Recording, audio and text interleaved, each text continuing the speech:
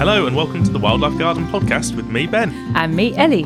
And coming up today, we've got... What have we got? We've got No Mow May. It's obviously been and gone, but we're going to be talking a bit about how you can extend that throughout the year, which is very exciting. We also have the second half of Dr. Abigail Lowe's interview.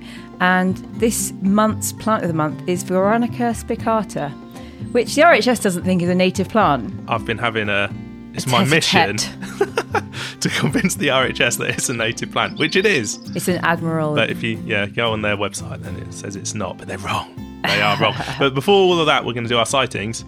So let's start with the doom and gloom. This podcast, apart from this small section, is going to be all positive news, all good. We don't like glossing over the reality, though, do we? Yeah, let's do it. So let's do it. We are calling this the silent spring. Yeah. Because, we are outside all day, every day, basically, given our job. And we spend a lot of time in nature reserves and round and about. And the fact is that it's silent out there, certainly where we live. Absolutely heartbreaking. Both of us have stood in front of wildflower meadows, like, as you said on Twitter, probably millions of flowers in these areas, and we see very, very little. And it's not just anecdotal. We've put some stuff out on Twitter and people have responded similar things across the UK, but also professional entomologists, people out there officially recording, are noticing exactly the same thing. So this is actually happening right now. Yeah, so what we're talking about is the lack of insects that are around and about now. And like Ellie said, there's anecdote. An anecdotal report would be something like, well, actually, in the garden we were in yesterday, there's a really large deutzia, beautiful flowering shrub. This time last year, absolutely full of bumblebees. In fact, it was uniquely spectacular, wasn't it? You could hear it about, I don't know, in 4 gardens away. It was that loud. It was amazing. Yeah, and this year there's 2 bees on the whole shrub. We were there yesterday. So that's an anecdotal report. But lots of people are noticing this. And the difference we've been saying is when the county recorders are saying this is the lowest level of invertebrate life that they've seen. Because the county recorders are usually quite a sort of steady bunch of people, aren't they? They like to wait for the data to come in. They don't jump to conclusions. But we've seen thread after thread online on Twitter saying that this is the lowest number of invertebrates that they've ever seen. And like Ellie said, people like George McGavin, Ian Bedford, who we've had on the show, Dave Goulson, Nick Gates, Stephen Folt. Really serious people all saying the same. And there is a difference between north and south, it seems, though. Yes, and you shared a map, Ben, on Twitter from last summer. It was a really, really noticeable difference between north and south in terms of how the drought affected the UK. There's a distinct line sort of running from the northeast down to the southwest, I think that's right. Yeah, just about. Where everything north of this line is green still. And we know this when we went to West Yorkshire to visit your mum last year, when it was barren in Nottingham. Yeah, we went within the space of a week from where my grandma lives, which is down in Lincolnshire, where it was like savannah. Yeah. And then up to where my mum lives in West Yorkshire, where it was green and lovely. It was like there was no drought almost. I mean, obviously it was hot, but it was still green and it's very noticeable. So we do think that potentially there's a big difference between north and south, and the south was particularly badly hit in terms of, loads of things nest underground. All the eggs laid last summer could have desiccated. There was very little vegetation for caterpillars to feed on. All of this is going to have a knock-on effect on this year, for sure. We talk about this all the time. You need plants because a lot of the insects have a plant-eating part of their life cycle. A lot of the larvae of loads of stuff. Butterflies and moths we know of, but hoverflies as well. Lots of the different flies. And beetles too. They require leaf matter. And certainly, in our part of the country and further south and to the east, the hedgerows had dropped all their leaves, trees were dropping their leaves, and that's their food source gone. So what we think has happened basically is that this north-south divide is basically where the food had disappeared. Now, insects can recover very quickly, and last year was an anomaly. It was our first ever 40-degree year, but it looks like we're going to get more 40-degree years. And how long is it before we have 2 40-degree years in a row? So we're going to stop there on this because we're actually going to do a full episode later in the year on climate change, gardens, what you can do about it. But it's not going to be a pleasant episode to listen to, really.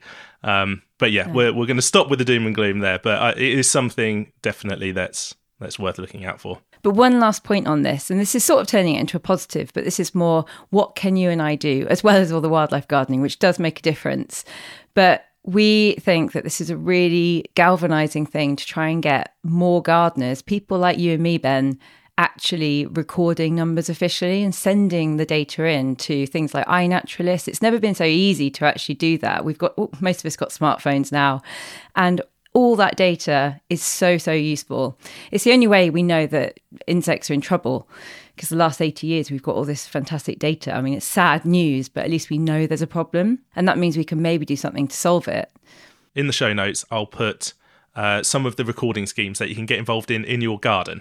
Yeah. Because there's wider countryside ones, and then there's quite a few garden ones, including the Buzz Club, which is quite a recent one that's just started up. So with that out of the way, now let's talk about what we have seen.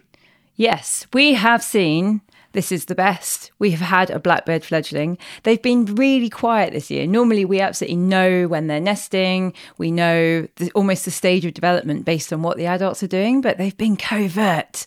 And it went from, are the blackbirds there, to there's a baby blackbird, which is great. In our garden. And it was a really strong flying stage. So I think there's a good chance that it was a successful fledge and it could get away from cats, because there's a lot of cats around here. So that is excellent news. Very happy. Well done. Really well done, blackbirds. Yeah. Back onto the invertebrates. What I have seen, and I'm getting a really good eye for this now, is bumblebee nests. And I've spotted 3 or 4 in the gardens that we look after? You've got like a weird bumblebee nest antennae going up. Someone named you Bumblebee Ben the other day, which I think is quite nice. Yeah, we found one in a lawn. We found one in a herbaceous border, which has got a sort of rocky, it's a low sort of dry stone wall at the front. And there was a little hole where I saw them come out there. And the final one, it was in a veg garden that we look after. And it's bordered by sleepers. And between one of the sleepers and a paving slab, there's a little gap, and white-tailed bumblebees going in and out there. So what you're looking out for with bumblebees is a small hole, maybe about an inch across, something with bees like that. coming out of it. With bees coming out of it, yes, obviously. But it can be quite inconspicuous, and they'll often nest in old mouse holes and things like that. So look out for that. And on the bumblebee front, I was waiting for you to pick me up in a really grotty car park, but there was a bit of... That sounds dodgy. I will not disclose anything else. No, I was just waiting for Ben to pick me up, and there was this hawk-bit just sitting there, and I moved closer to have a little look, and there was a little white-tailed bumblebee having genuinely asleep. It looked like it had just been eating and then just gone, okay, I've had enough of this, and then had a nap. It was amazing. And I thought, okay, I'll watch this for a while, because, it's really easy to think that things need rescuing. I think this is a tendency I certainly have. Yes. And it's really important to know that bumblebees do rest. It's part of their daily strategy. They need a nap just like we do. Exactly. And after a few minutes, this bumblebee woke up, it started feeding on a nearby flower, and then it flew off. It was lovely, and I got some really good macro shots of it because I had my little lens with me, which was really good. And the next thing, Ben, am I allowed to get really, really, really, really excited about? Well, yes. I mean, I know what's coming. Yeah.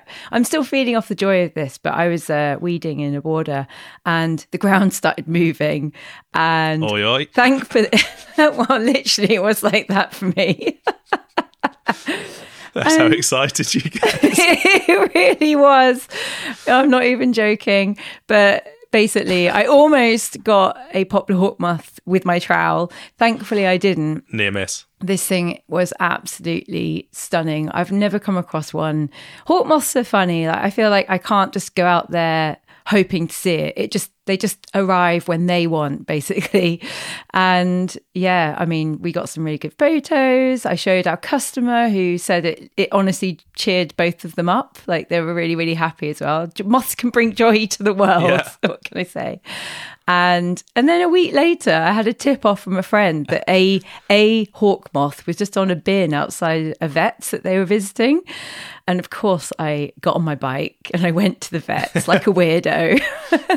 And there was another poplar hawk moth, but it was the lighter version of the same moth. Yeah, the first one was dark grey. Yeah. And this one was sort of a buff colour. Buff colour with a sort of very faint hint of pink in the wind. Both of them absolutely stunning. I honestly couldn't be happier. She got a text in the morning and said, I've got a tip off from a contact about a moth on a bin. I didn't tell Ben where I was I was going like, either. what contacts? Who are these? It was really early in the morning. Like, who are these scouts you've got searching urban Nottingham for bin moths? I Anyway. have my contacts. Watch out. Yeah. Oh, another big one. We've got a lot of gardens that we've been maintaining organically and for wildlife now for quite a few years. And I think it's doing the trick. And one of the ways we know is because we now have signs in 5 of our gardens of hedgehogs. Yes. Well, most of the signs of activity is a nice way of saying we've seen their poo. It's a turd. Yeah, we've seen their poo in the gardens that we're looking after, where there was no sign of them before. You know, this is completely new this year. And we've got one garden we were at a couple of days ago where we've seen a nest built. Yeah. And this is in a border where Ellie had left just a huge pile of leaves just to rot down over the winter, and the hedgehogs collected them all up into sort of just a great big mound, and you can actually see the entrance hole where they're going in and out. Yeah, it's fantastic. Now, we were on an online call last year, a local group to us called Wild NG. They'd organised a talk about hedgehogs, and they had a couple of different people speaking, one of which was the People's Trust for Endangered Species, and they were saying the numbers are actually looking quite good. They're on the up in urban areas. Rural areas, picture's not so good, but maybe we're actually starting to see the signs of that in the gardens that we look after. Yep. And we now can tell all of our customers that have these signs, i.e. a big poo in the middle of the lawn. A little poo. Sorry, little poo. What to do to help the hogs in their garden. So we're going to be busy making holes in walls and fences and making sure water's been left out if there isn't a pond already there. Yeah, and incidentally, all of these gardens, I think I'm right in saying, leave their lawn long over the summer. Yep, you're right. Yep. You know, that could be the key thing because, of course, the hedgehogs going after the beetles, all the sort of grubs that would be in that lawn. I also had a really quite funny sighting, which I'll just very quickly gloss over. But I saw heron versus crow. It was a flyby. There's no pond in this garden, so the heron had nothing for it. But it was like, I don't know, 5 meters above my head. A heron flew in, really agile, with a crow in close pursuit. I mean, that was pretty spectacular.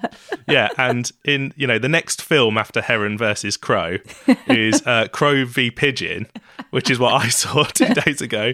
Set the scene, early morning, walking up the road, and on just a roof, there was a pigeon and a crow, just one of each. And the crow was having a go at the pigeon, but the pigeon won. It was pigeons. puffed up. Yes. It was properly pecking at the crow, and it forced it off. About 10 seconds or so later, the crow flew back, it circled around, and it landed on a chimney.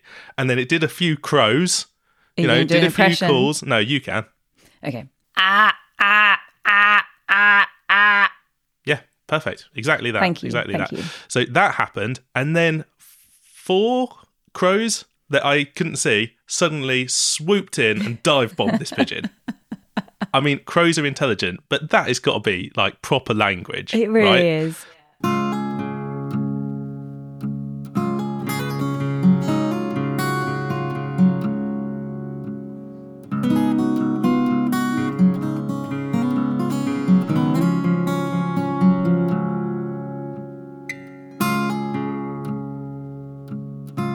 Right, let's talk about No Mow May. As we are recording this, it's the first week of June, so some of you might be wondering what to do with the gardens that you've been looking after. And we've already explained that No Mow May, of course, is fantastic for hedgehogs and all sorts of other creatures as well. Now, Plant Life came up with a No Mow May idea, and it's been super successful. But they also talk about Let It Bloom June and Knee High July. So basically, they want to encourage people to carry this on all the way through the year. And we know that this isn't practical in every garden because some people do need areas of shorter lawn if you've got kids or maybe if you've got pets. But what I think most people could do is to leave a patch unmown for the whole year. So you can rotate this on a yearly basis. It doesn't have to be the same area. So actually you have a really nice opportunity to make your garden look different every year as well with a really simple technique of not doing anything to it. But we also, as well as leaving a patch unmown, we will mow maybe a big patch on a high mow setting. And this allows things like daisies to flower. I actually saw a bee feeding on a daisy yesterday. So it's a really important floral resource and suddenly makes your grass a much better food source for creatures. And finally, then you can still then mow an area on a shorter setting And this is still really good, actually, because quite a few things will feed in really and live in really short grass, like a lot of the mining bees. So if you have all three of those habitats going on, then you've immediately increased the diversity potential for just what used to be a single habitat. Yeah, and we've done this from really big lawns to really small ones. Just half a metre square, which we've left long for the year, and then we've mown a mixture of sort of the highest setting on our mower for some bits and then other bits really short. And that's sort of a lawn 4x4 metres, something like that. So you can really do this at home. And the long bits, ideally leave until October, something like that, and cut them down. And if you want to be really adventurous, have a couple of long bits and cut most of them down in October, but leave one section standing right the way through to the following year, because that allows all the stuff that's nesting down to have a little sort of protection over the winter, and then to come out the following spring. And let's not forget that birds can use that dry grass next spring to build their nests, because that's another resource they really need. So to celebrate No Mow May, we have the final instalment from this year's Wildlife Garden Forum Symposium. Over the last couple of episodes, we've heard from Professor Dave Goulson, also from Rob Jacks with the British Trust for Ornithology, and this time we have a short piece from Mark Schofield of Plant Life. The full-length talks from each of these speakers can be listened to for free on the Wildlife Garden Forum's website, which is simply wlgf.org. So as always, links in the show notes, but that's enough waffle from me. Here is Mark Schofield from Plant Life talking about the importance of wild plants and wild lawns. So thank you very much for the invitation to join you this evening. Great to join you all. And thank you very much for the opportunity to talk on behalf of Plant Life to reimagine the British lawn. Let's say 500,000 hectares of urban gardens are out there, which account for about 30% of urban areas. And if we can allow ourselves to assume that perhaps a quarter of that area is devoted to lawns, given that some will be driveways, some patios, some decking, well, that's, let's say, about 125,000 hectares. That's larger than all the national nature reserves in England combined, and it's about the size of Bedfordshire.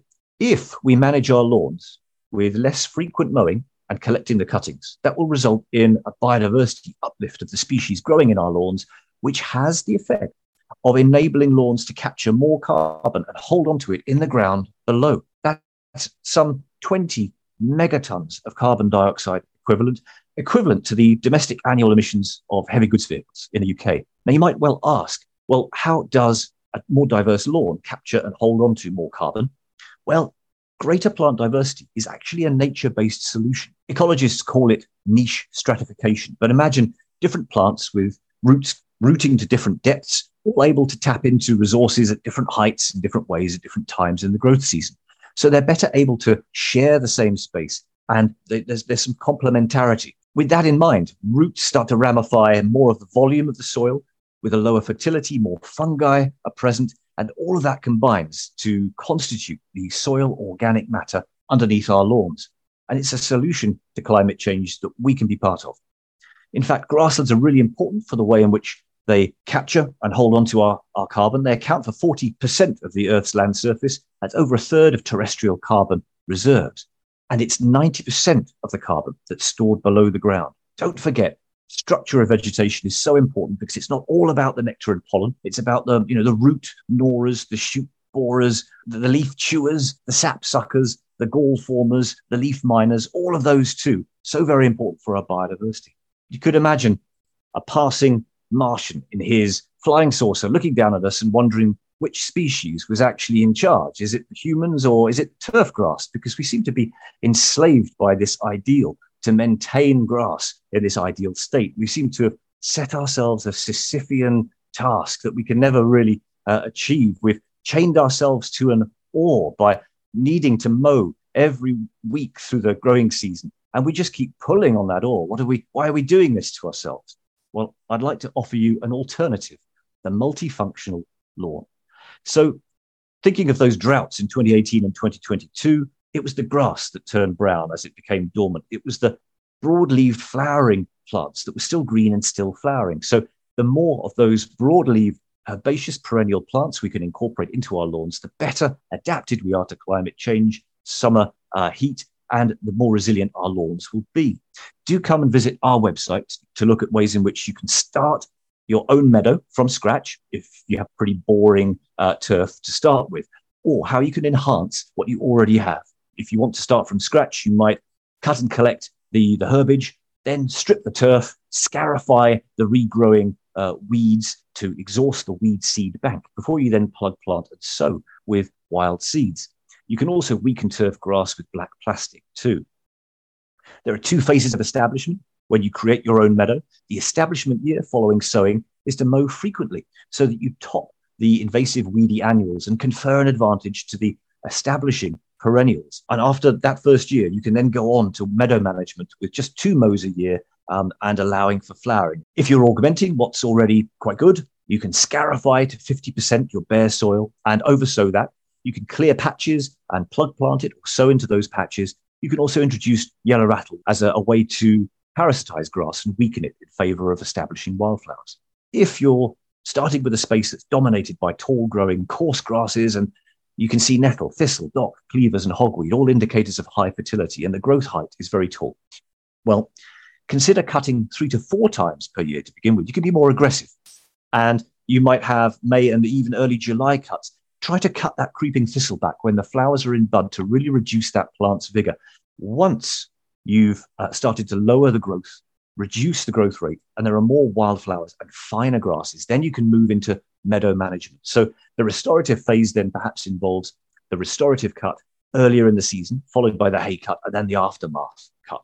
Try, as has been said already, to source locally, organically, of UK provenance and occurring locally. Please try to keep the wild in wildflower. We have a publication about that. But I'd like to leave you with the thought that more sympathetic management of your lawn can mean that you have a cheap, low maintenance, low input, easy to maintain, perennial herbaceous border. You don't need to weed, feed, or water through even our hottest summers. Thank you very much.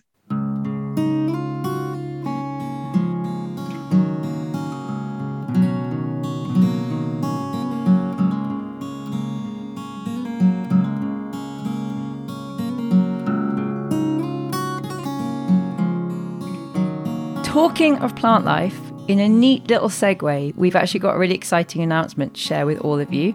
We're now writing a column about wildlife gardening for the Plant Life magazine. We're in print. Well, but you've done the first one. Yeah, we've only got one so far. Yeah, it's only available to members, but I know lots of you listening might be supporters of Plant Life already. So when the magazines arrive on your doorstep, do look out for our first article.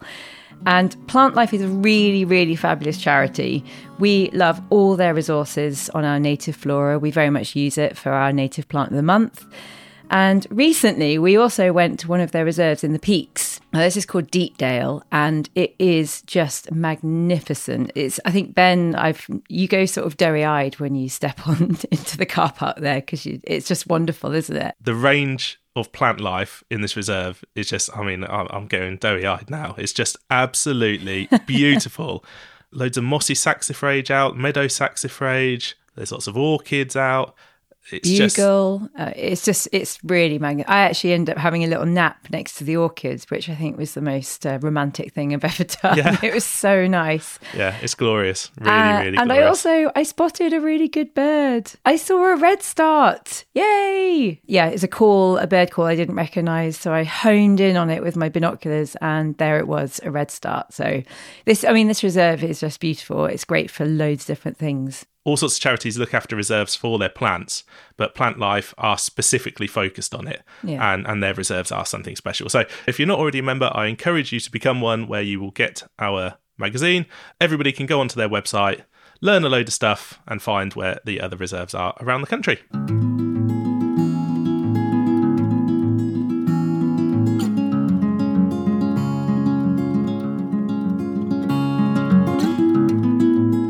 Now, we are very excited to bring you the second half of our interview with Dr. Abigail Lowe.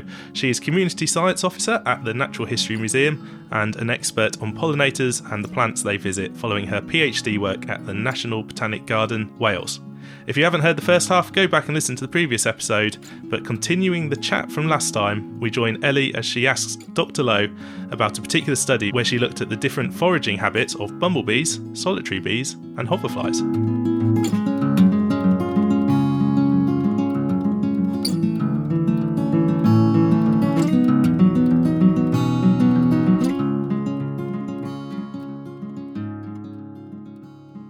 You found a real difference between the forage preferences of hoverflies and bees.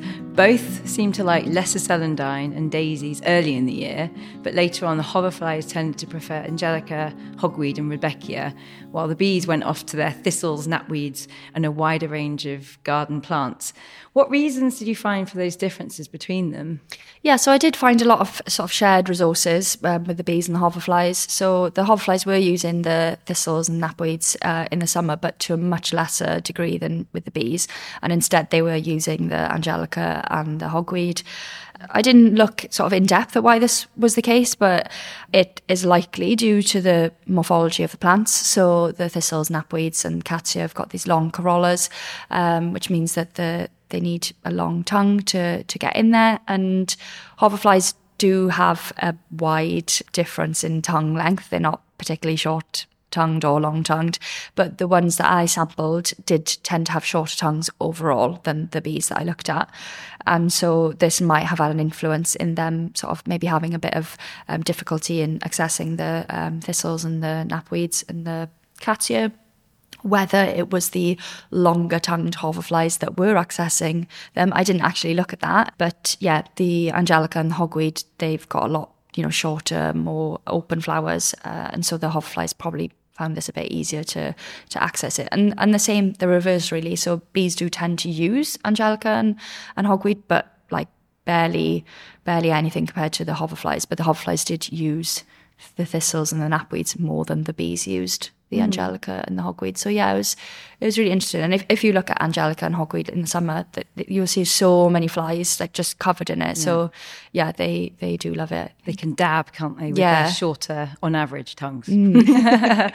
But I think one of the recommendations that came out of that was that these plants with pollinators lists should at the very, very minimum discern between what's good for bees and what's good for hoverflies, isn't it? So that's a real visceral outcome from your study. Yeah, definitely. So that's one of the main problems with these recommendation lists really, is that they're just suited for all pollinators and throughout the year. And we know that bees and hoverflies and all other pollinators are using different things throughout the year, as we've sort of talked about with the honeybees. If different groups are using different resources, then the recommendation lists need to reflect that.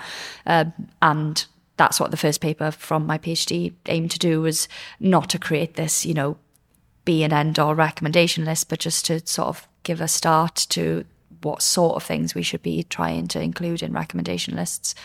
Fascinating. One interesting result was how popular Himalayan balsam, which we know is invasive, was with the honeybees, but not with the other species. Did you look at why that might be? So the reason that we saw less Himalayan balsam coming up in our results for the bumblebees and some of the other wild pollinators is due to where it's located in the garden. So Himalayan balsam is often on sort of waterways and rivers, and that's right at the edge of the nature reserve at the Botanic Garden, so Winelas National Nature Reserve. And that is quite far away from where I was tending to sample the insects. So honeybees can fly. They tend to fly a couple of kilometres, but they can fly, up to distances of 10, 14 kilometres if they really, really, really want something. Yeah.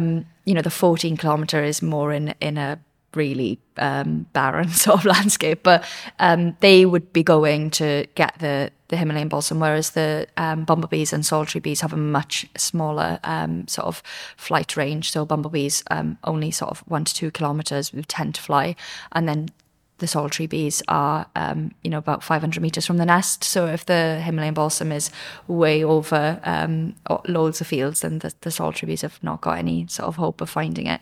So that's the reason that we saw a lot less Himalayan balsam for the insects. But that sort of leads on to something I did want to say, which was that the absence of any sort of plant species in any of our results doesn't necessarily mean that they don't use it. So we just know what they use and how they use it sort of in comparison to the other things that they use. But we know that there were plants which we know are we see are very popular with bees. So for example, lavender, and we just get a lot less of that sort of in the results, and that might be due to how much of it is in the landscape or where we were sampling from. But also there's limitations in the DNA, so how well the DNA can split certain species or genera. And the mint family, there's just it's just a bit harder than some of the others. That's interesting. So that's where the sense checking comes in, is really important in this. Yeah, really important. And, building that reference library and having sort of, so Dr. Natasha DeVere, my supervisor, like her real knowledge of all of these plant genes and how they differ between each species is vital for being able to say, yes, okay, we can tell apart these species and we can't tell apart those. And Crataegus, Cotoneaster and Malus are one of those groups of species that we just have a bit of difficulty in telling them apart. But it's really funny because in the microscopy as well, so in the 1952 survey that ASC Deans did, those species are all lumped together as well with prunus. So when you look at the microscopy and the DNA, it's sort of similar in terms of some things that they can and can't identify. Right. Your research shows overall that we shouldn't just talk about whether a plant is good for pollinators. And as gardeners, we know of certain plants that we always recommend, which we do know are good, like malus and things like that. But are there any plants or plant groups that you would recommend to gardeners from your studies that are generally useful for a wide range of pollinators? Yeah, so as you sort of touched upon earlier in the podcast, bramble is the thing that comes out time and time again as being good for all sorts of pollinators, not just in our work, but in other studies. But obviously that's not necessarily maybe like a recommendation for all gardeners.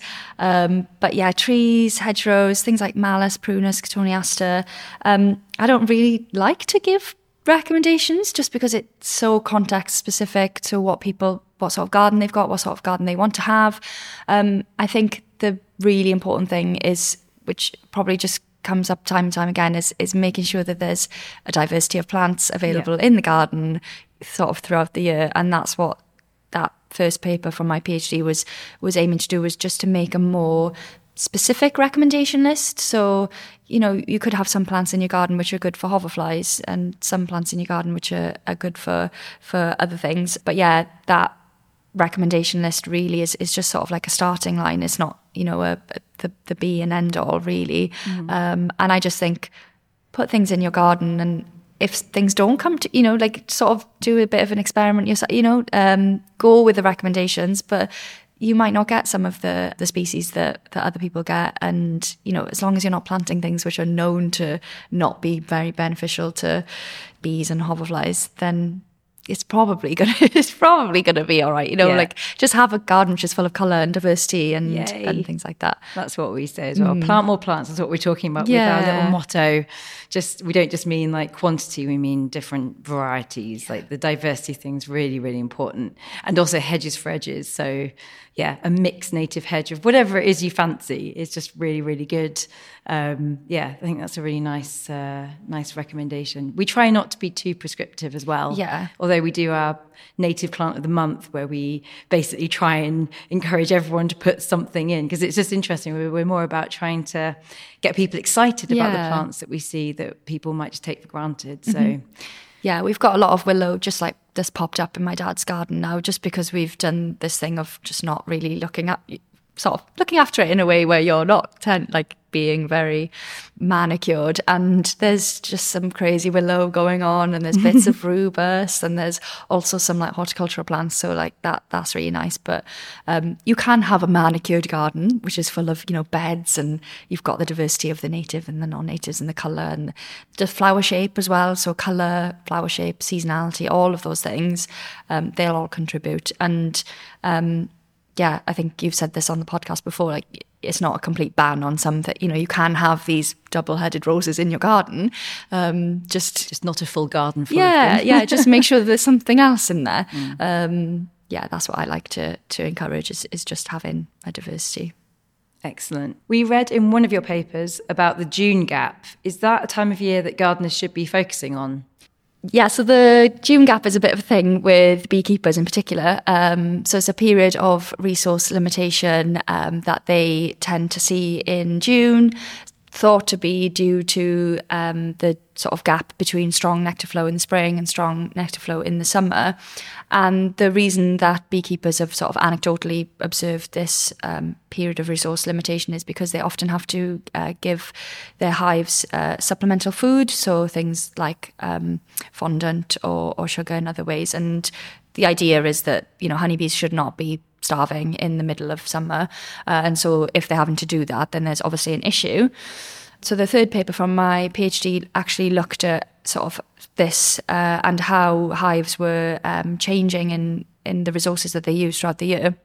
And it's thought that the hives will be more similar in the way that they forage when their preferred resources are really abundant. And what we find is that there are big differences in foraging in June, which supports this idea that there's not an abundant preferred resource available at that time. And we also found that our hives were lacking in honey stores as well. So that sort of corresponds. And June is also the time where the honeybees switch between trees, which is in April and May, to shrubs, which is in July. Yep. And so they use a bit of both in June. And it's this idea of, if they can switch between those two resources really successfully, then we wouldn't see any resource limitation, but they're obviously not managing to do that. So is there a gap, in June? We think so.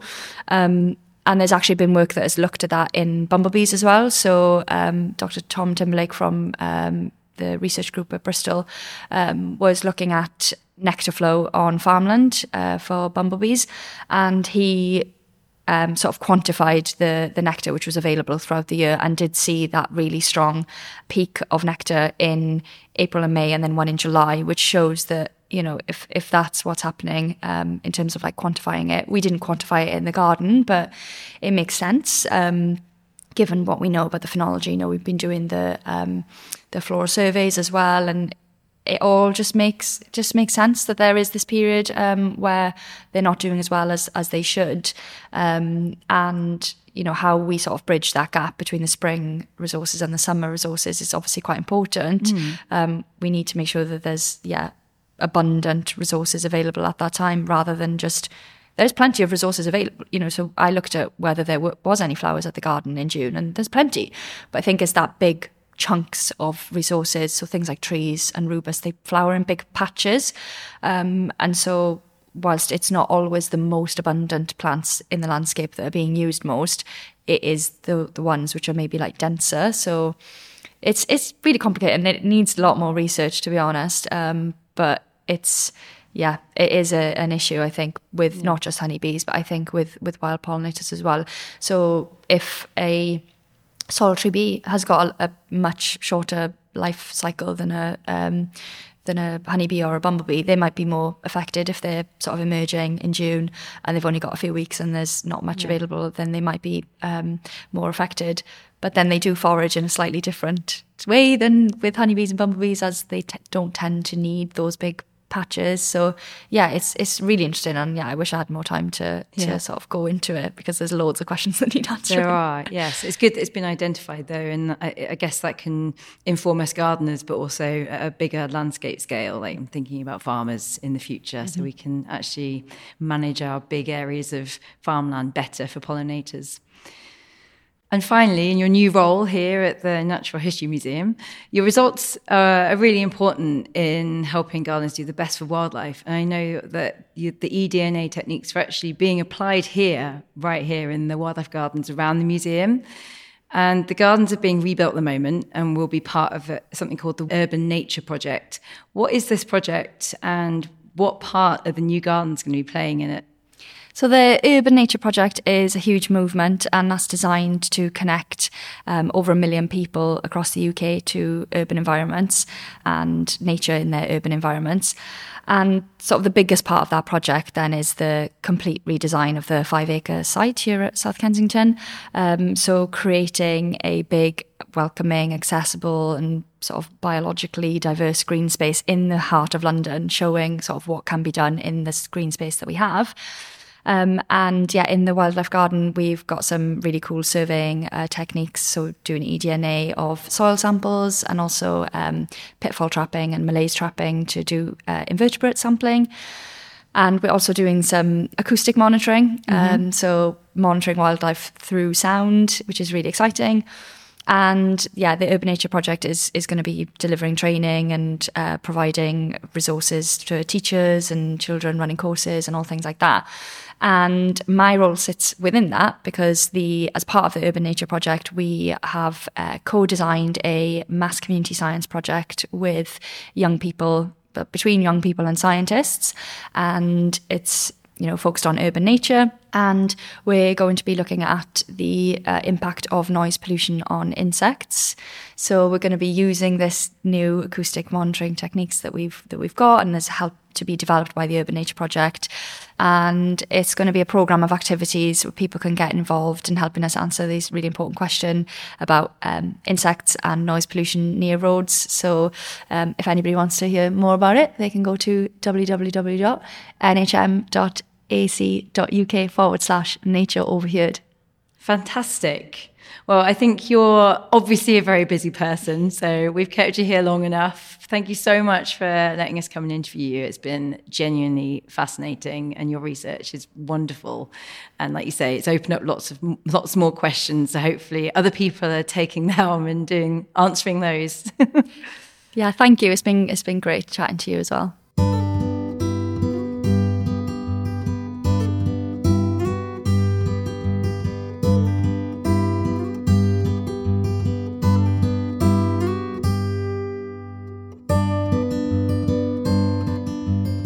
Thank you very much again to Dr. Abigail Lowe. If you want to find out more or get involved in the community science projects being run from the Natural History Museum, then search for the latest project called Nature Overheard online or follow links in the show notes, where we'll also have links to all the research we mentioned in the interview. We now have a few more thank yous to make to all the lovely people who have donated to our PayPal over the last few months.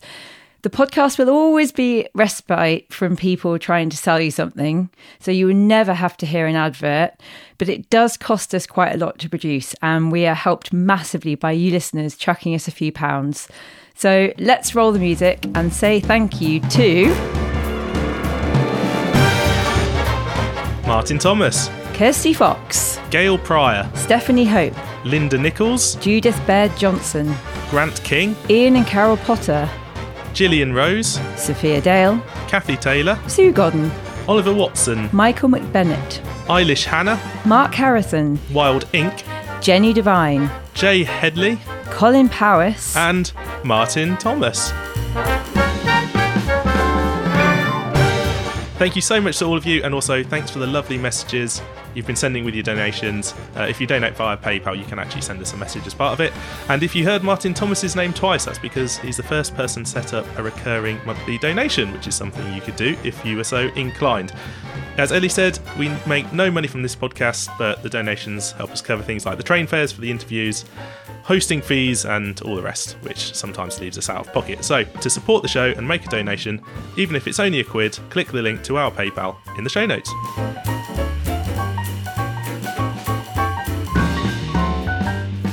Native Plant of the Month time. Woohoo! And this time we are talking about Veronica spicata, subspecies spicata, or commonly known as the spiked speedwell. The common name spiked speedwell comes from spicata, which means spiked. Does that make sense? And speedwell, which is the common name for the whole genus, which includes all the little blue speedwells that you might find in your lawns or in hedgerows at this time of year. If you look carefully, there's loads of species out there that you can find growing right at home. The generic name Veronica is quite interesting. It's named after Saint Veronica, who gave a cloth to Jesus so he could wipe his brow. And apparently, some botanists thought certain plants in the family had markings on the leaves which reminded them of the imprint Jesus' face made on the cloth. That is niche. Yeah, so it's not that the leaves look like Jesus' face, it's that the leaves look like the imprint Jesus' face made on a cloth. His face dirt. Yeah. So make of that what you will. There you go. Onto the description. It's a herbaceous perennial, so it's something that dies down in the autumn and winter and comes back every year. It grows in dense patches, and the stems are up to about 30 centimetres tall. On these stems are green leaves, and all the new botanical terms I'm going to give you today are about the leaves. I'll read you the description of the leaves from the biological flora entry for the plant, And then I'm actually going to translate it into English. So here we go with an early botanical warning. Botany. Right, botanical now. Leaves decussate, lower leaves ovate or oval, crenate, sometimes doubly crenate, becoming linear lanceolate, crenate serrate, or upper leaves, sometimes entire. I like you sounded a bit like you were doing the shipping forecast when you read that. You could totally do that. Botanical forecast. I mean, that means as much to most people as the shipping forecast does anyway. That's true, yeah. Okay, so let's translate that into English. So decussate is about how the leaves are, I don't know if it's decussate or decussate, but I'm going to say decussate. It's about how the leaves are arranged on the stem. Now, in most plants, the leaves are either arranged alternatively up the stem, one after another, or on different sides opposite each other on the stem. In decussate plants, they're actually in pairs opposite each other, but the next pair up the stem is at a right angle to the first pair. So to imagine this, if it was a compass, the first pair would point north and south, and the next pair east and west, then the next pair north and south, and east and west, and back and forth as you go up the stem. Ovate, or oval, simply means egg-shaped. Crenate means the edge of the leaf has teeth, but that the teeth are rounded at the edge rather than pointed. And doubly crenate means each tooth has more than one rounded point. So to imagine this, think of a mountain range, or rather a range of hills. So you've got one big round-topped hill with smaller round-top foothills at either side of it. Higher up the plant, the leaves become lanceolate, which means shaped like a lance or a spearhead. So high on the plant, instead of the leaves being egg-shaped, the leaves are actually longer than they are wide. And finally, in these higher leaves, the teeth at the edge can be pointy rather than rounded. So that's serrate, which means saw-toothed. Or sometimes actually entire, which is where the whole edge of the leaf is smooth. This plant has it all. It's got the whole shebang. So to translate then, let's give the botany again first. So leaves decussate, lower leaves ovate or oval. Crenate, sometimes doubly crenate, becoming linear lanceolate. Crenate serrate, or upper leaves, sometimes entire. And then the translation in English, leaves arranged in pairs up the stem, each pair at 90 degrees to the next, like opposite directions on a compass. Lower leaves are egg-shaped and have rounded teeth on the edge, sometimes with smaller teeth on either side. Higher up the plant, the leaves are a different shape, becoming longer than they are wide, like the tip of a lance or a spear. On higher leaves, the edge can either have pointy teeth or can even be entirely smooth. So there you are, that's enough new words for one episode. As for the flower, out of the top of that leafy stem comes a lovely tall flower spike, usually a violet blue colour, sometimes white or pink, with masses of small flowers on each spike, and it is indeed a beautiful plant when it's in full bloom. We're talking about Veronica spicata subspecies spicata today, but there are actually two subspecies in the UK, the other being hybrida. Like lots of these plants we talk about, there's some disagreement whether they should really be considered separate subspecies, but in general, hybrida is taller and altogether a more robust plant. If you're in the northwest of England and in Wales, you will tend to find hybrida, while in the east of England, particularly in central East Anglia, you get spicata. I like that northern hardness. It's like, yeah. Bigger, tougher. More robust. I'm from East Anglia. Yeah, that's what I'm saying. Short and weak. You said it, Ben. I mean, come on. Anyway, unlike a lot of the species that we talk about, it's quite geographically restricted. So, things like hawthorn are just everywhere. But with this plant, there are actually no wild populations. As far as I'm aware, in Scotland, you can get garden escapees, but no wild populations. And there's only one location in the whole of the island of Ireland, according to the latest Botanical Society's Plant Atlas. Outside the UK, it's found across Europe, but infrequently, and it's absent from the Mediterranean regions. It's got a northern distribution through Scandinavian countries and into central Siberia, then through Central Asia via Kazakhstan and on into Mongolia. In the UK, it's generally a lowland plant with a maximum altitude of 400 metres at Ribblesdale in West Yorkshire, while in the Alps it's been found up to 1,850 metres above sea level. In the UK, it prefers craggy habitats like inland cliffs, river gorges and limestone pavements, which makes sense if you've ever been to Ribblesdale. That's the sort of habitat that they have there. It can also be found in grassland on shallow soils over chalk or limestone, especially on steep slopes. Elsewhere in Europe, it's been recorded on a wide variety of soils, from alkaline to slightly acid, but whatever the substrate, it tends to occur where woodland would have trouble colonising. And in East Anglia, it might have survived thanks to river erosion actually keeping habitats open. Like a lot of the rarer plants in the UK, it's really a relic of the open tundra vegetation that receded after the last glaciation. So as the glaciers retreated, you got this tundra vegetation, but then the woodland moved in and the plants had to retreat further and further north. But when they couldn't go north anymore, they basically went up. So they went up into these craggy areas and places where the trees would have trouble colonising. So as such, it dislikes the shade that would come with tree cover, and it will happily grow in these really shallow soils baked in full sun, and it's actually very tolerant of drought, although it does flower better with some summer rain. So now the bit you've all been waiting for, let's talk about the sexual antics of Veronica spicata.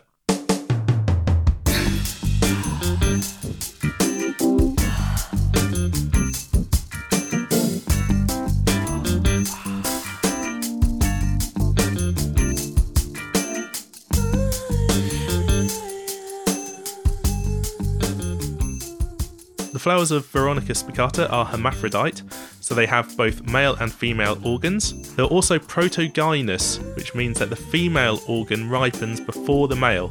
We've talked about this on the podcast before, so I'm not going to get into it, but basically it's a way to discourage the plant or each individual flower fertilising itself. And this plant is what's called an entomophilous species. We needed another klaxon there. That's not botanical. Okay, I take it back. Yeah, maybe I should invent another sort of insect klaxon or something.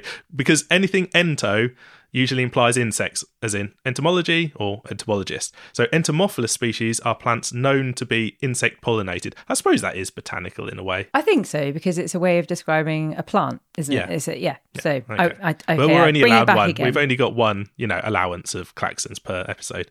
I like being right. Yeah, okay. You were right. It's rare.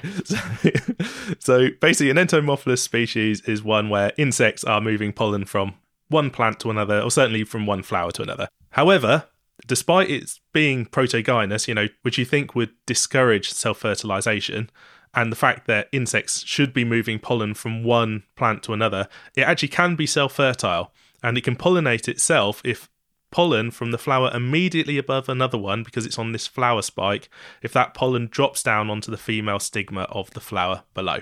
There's a long flowering period, with records of wild plants flowering from June through to October, and once pollinated, each flower produces a capsule filled with seeds, somewhere between 2 and 25 seeds per capsule, and when the capsule is dry by late summer, it bursts open and the seeds are shaken out by the wind, or possibly actually carried away by ants. Given that a plant has many flower spikes, each with 50 or more flowers, and with each flower producing up to 25 seeds, it's perfectly possible, of course, for a single established plant to produce thousands of seeds each summer. Seed germination has been found to be around 50%, and it's more common where the seeds don't have competition and where they're exposed to light, basically in exposed soils. And the main form of expansion, however, is by the rhizomes, and these are creeping stems that go along the ground, and they root away from the parent plant, creating these large clonal stands over a couple of years, because each of the new plants that springs up from the rhizome is genetically identical to the parent. So now you know all about the plant, where it grows, what it does, how it has sex. Let's talk about if it's any good for wildlife. It is a particular favourite of bumblebees, which is excellent because we love to see bumblebees in our gardens, with loads of records of the early bumblebee, the buff and white-tailed bumblebees, and many more species feeding from the plant.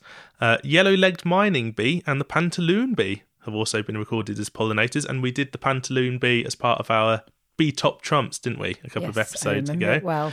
And I think I saw a yellow-legged mining bee in a garden a couple of weeks ago. Ooh, that's exciting. And I'm not going to go through the full list, but lots of other ground nesting bees have been found feeding from the plant too. It's actually a bit poor, I'm afraid, for the butterflies and moths. Boo. Yeah, not a good one for you, are they? With just a single record of it being munched by the caterpillar of a heath fritillary, which we're unlikely to find in our gardens anyway, quite a rare butterfly. It does have a few gall midges which feed on the leaves, but really it's a particularly good plant for bees. So if you want more bees in your garden, both solitary and social, then this is a great plant to try. And what sort of garden would it suit? Well, it can grow in grassland, but only on very poor soils. So it's not something we'd recommend for your garden meadows or flowering lawns. But it does make a spectacular plant in a garden border. So you can plant it in a big clump, or you can just have a couple in a pot. And there's lots of cultivated garden varieties of this plant that come in colours from deep violet, blue, through to powder pinks and even white with some varieties. Like I said, it makes a substantial clump when it's established. It's got quite a long flowering period too, and it would really suit somewhere in full sun, especially if you're prone to drought. Now, the native species is beautiful in its own right. That's the subspecies spicata that we've been talking about. But the garden varieties tend to be developed from the larger hybrida subspecies. So, like I said, they're a bit larger, a bit more robust. And so if you are putting them in a mixed garden border, I'd probably go for one of those. I've got a question. Go on.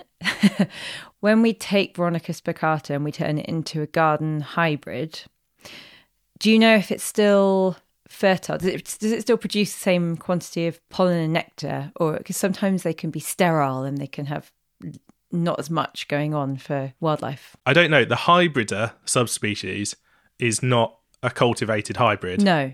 So it's a subspecies in its own right, which can absolutely produce seed and plenty of pollen and nectar. So that's fine. And I think they're just like colour forms that have been developed from that. Okay. So I'm not certain, but I think that they're fine. Bro. So if you have a sunny spot that you're trying to fill, then there are full notes on garden, varieties, cultivation, and propagation in our next newsletter. So you'll get all the links to everything you want to know for growing it there, and you can sign up for our newsletter for free at wildlifegardenpod.com.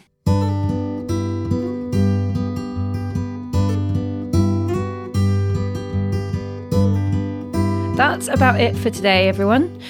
It's great to be back in your ears, and we hope that we've been doing loads and loads of wildlife gardening. In the next episode, I am delighted to tell you that we are going to be covering sex in the garden, not between humans. But we thought we do obviously the sexual antics of plants, which is great, but the birds do it, the bees do it, everything does it, and we just thought we'd look at the weird and wonderful ways that creatures court and procreate in our garden spaces and what we can do to help them along their way. Yeah, and let me tell you, there is some mad stuff that goes on. Ben's in the know, worrying yeah. me. But I think you're going to be more interested in, how we can actually help, because some of the ways are quite surprising. Anyway, we'll leave that till next time. Something to whet your whistles. Yeah. To find out more about what we've been talking about today, all the links that we've discussed are now actually in the description for every episode, which you can find on your podcast app. So just scroll down on this episode as you're listening to it now, click on the description, and all the links should be in there. But you can, of course, find everything and, as I said, sign up to the newsletter on wildlifegardenpod.com. Leave us a review on iTunes. That would be great. Do. When we get reviews on iTunes and elsewhere, it pushes us up the podcast charts, and we're in the top 10 this week. Are we? For gardening. Yeah. What? We haven't... That's amazing. Yeah, it comes and goes. But yeah, we've had some lovely, lovely reviews recently. So yeah, please leave us one. And I suppose until the next time, keep exploring your gardens. Bye. Bye.